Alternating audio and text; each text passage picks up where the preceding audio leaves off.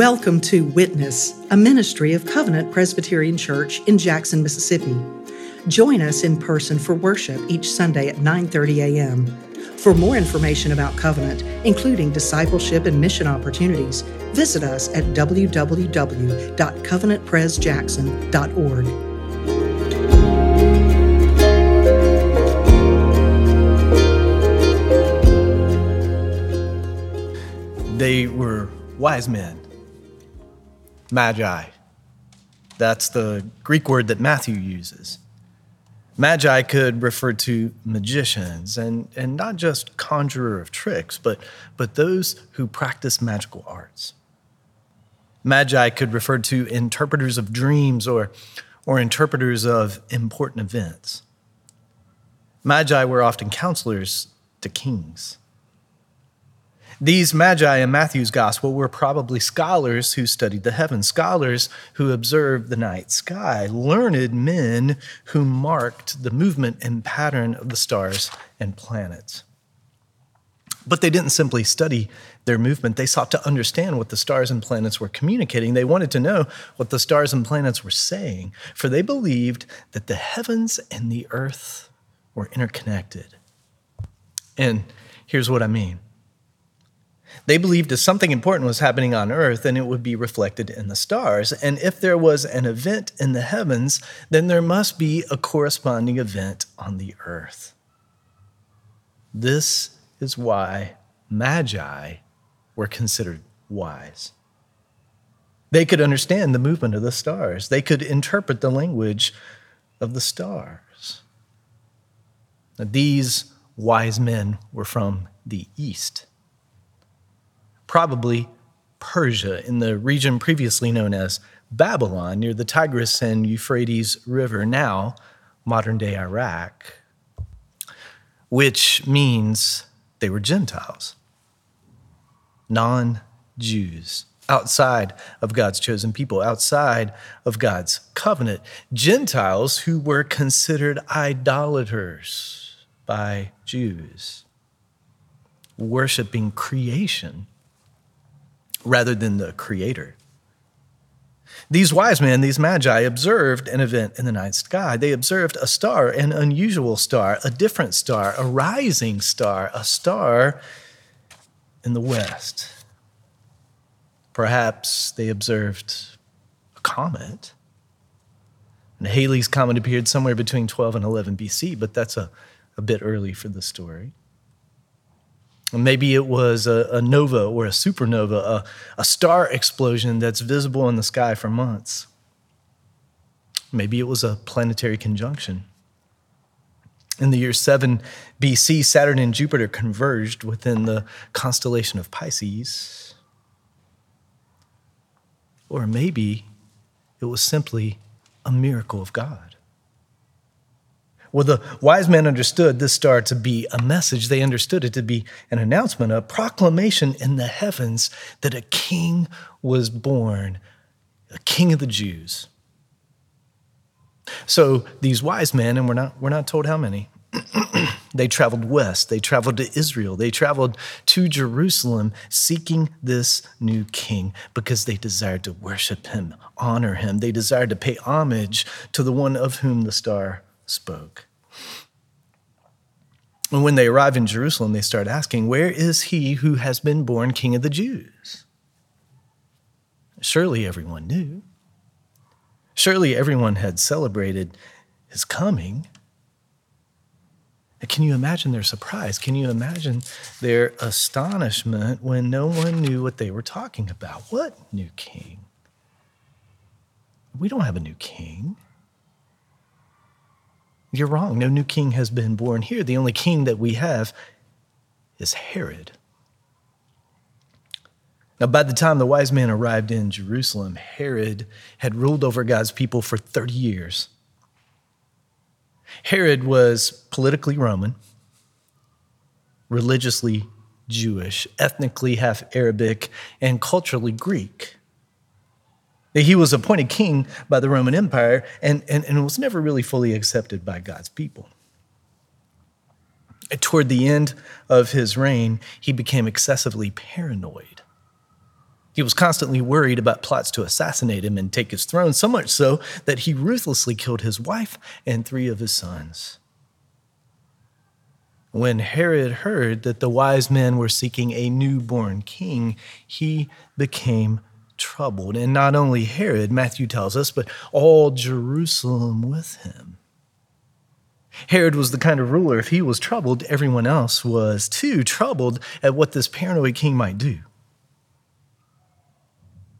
Well, the new king, the one announced in the heavens, the one that the Magi sought, was not in Jerusalem. The star only got the wise men so far. God used his created order to speak to these magi. God used his creation to get them to Jerusalem, but it didn't get them to the king. It didn't get them to Jesus. Creation can speak to you. Have you ever been awed by the colors of a sunset? Have you ever been amazed by countless stars in a night sky away from the lights of the city? Have you ever been astonished by a mountaintop view or astounded by a sunrise on the beach? And in such moments, the majesty, the glory, the beauty of the world around you can give you a real sense that there must be a creator, one who is more majestic, more glorious, more beautiful than what you're seeing. It can give you a real sense that all this just didn't happen by chance. But it will only get you so far. Creation will only get you so far. The star will only guide you to Jerusalem. It won't take you to the king. It won't take you to Jesus. But this is also true of science or reason or philosophy or feeling or experience. Your reason might point you to an unmoved mover. Philosophy might point you to a ground of all being. Feelings may point you to an inner yearning for eternity. Experience may tell you that something is watching over you, but they only get you so far. The star will only guide you to Jerusalem. It won't take you to the king. It won't take you to Jesus. Well, a troubled Herod called together the chief priests and the scribes. He gathered religious leaders, experts in and teachers of the law. Herod summons them and he inquires of them where the Christ was to be born. In other words, if the wise men were right that a king was born, Herod wants to know where. Where was the long-awaited, long-promised king supposed to be born? And the religious leaders answer, Bethlehem. Bethlehem, a town about 6 miles south of Jerusalem. Bethlehem, a small town famous as the childhood home of David. David the shepherd, David the musician, David the giant killer, David the king. And the reason the religious leaders knew the answer to Herod's question was Scripture. God's word. They quote the prophet Micah chapter 5. And you, O Bethlehem, in the land of Judah, are by no means least among the rulers of Judah, for from you shall come a ruler who will shepherd my people. The star guided the wise men to Jerusalem, and Scripture takes them to Bethlehem. Creation got them to Jerusalem, but God's word points them to the king. God's word gets them to Jesus. The star only gets you so far. Nature only gets you so far. Reason or philosophy or feeling or experience only get you so far. They might get you to Jerusalem. But to get to Bethlehem, to get to the king, to get to Jesus, you need God's word. You need the Scriptures. And when these wise men hear the Scriptures, they go. When these Gentile pagans hear God's word, they go. They go to Bethlehem. And notice the scribes don't. The chief priests don't. Herod doesn't. But the wise men do. those who were outside of God's covenant. Go to the king. But before they leave, Herod calls them secretly, telling them that when they find the king to let him know, because he wanted to go too. He wanted to worship too. But only the Magi go to Bethlehem. And as they follow God's word, seeking the king, once again, the star appears. But now they view the star through the lens of the scriptures. Now they view the star through the truth of the scriptures. Both are leading to Bethlehem. Both are leading them to the king. Scripture, God's word, must be the lens through which you look at life, through which you look at your life, through which you look at the world around you. Because there are many words in this life, words that would speak to you, words that would strive for your attention, words that would seek to inform you or influence you, words that would seek to be the authority in your life, whether that is creation, science, reason, philosophy, feeling, experience, or something else. There are times when they speak the truth, just like the star. But there are times when they get twisted and speak lies. Because we live in a world that's broken. We live in a world that's fallen. We live in a world that's sinful. We live in a world where an enemy prowls that seeks to keep you from the king. There are times when both the star and God's word will point you to Bethlehem, will take you to the king, and there are times when they won't. Listen to God's word. Follow God's word. It will always lead you to the king. Well, the star came to rest. The star stopped moving. And listen again to the reaction of the wise men when this happened. This is in verse 10. They rejoiced exceedingly with great joy. They rejoiced exceedingly with great joy. At long last, their journey was an end. Here was the king whose birth was spoken by a star. Here was the king that they sought. Here was the king that they longed to see. A child. And when they came into his presence, these wise men fell on their faces. These wealthy scholars fell on their faces before this child and worshiped him, offering him gifts fit for a king, luxurious presents, costly treasures, gold, spices, perfume. You don't need a star. Unlike the wise men, you don't need a star. You have God's word, and you've heard it. You've heard it today. God's word points you to the king. A child born in Bethlehem, son of Mary, son of God. A child who is Emmanuel, God with us, God in the flesh, God come in person, God come to save you. Jesus.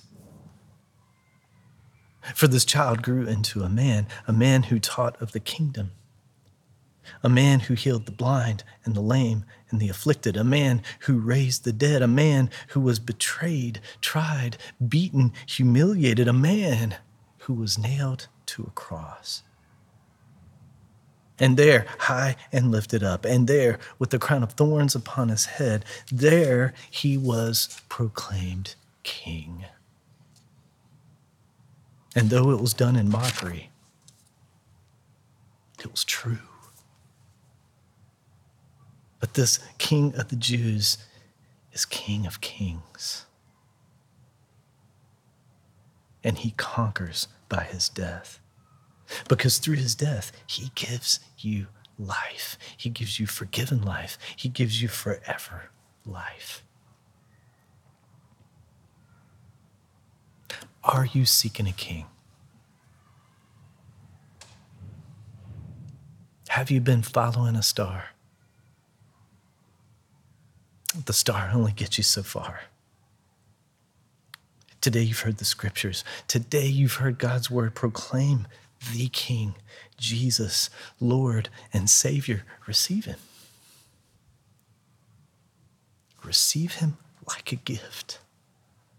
Because he is a gift, God's gift to you, God's gift of love to you. Receive him by faith. And if you already have, rejoice. Rejoice this Christmas. Like the wise men, rejoice exceedingly with great joy at the birth of the King who was born for you. Worship him. Worship him, Son of Mary, Son of God. Bring him your life. Bring him your gifts. Bring him your best. Lay it before him. Offer it to him in love. The wise men were warned in a dream after they had found the King that they were seeking, after they worshiped him and gave him gifts. They were warned in a dream. The Lord warned them, don't go back to Herod. Don't report to Herod. And so they returned to the east by another way. They took another road. Once you come to this King, your life will never be the same. Once you come to this King, you'll be transformed. And you can't go back. You can't go back the same way. You can't take the same road. You go a different way. The way of the child born in Bethlehem. The way of the King. The way of love.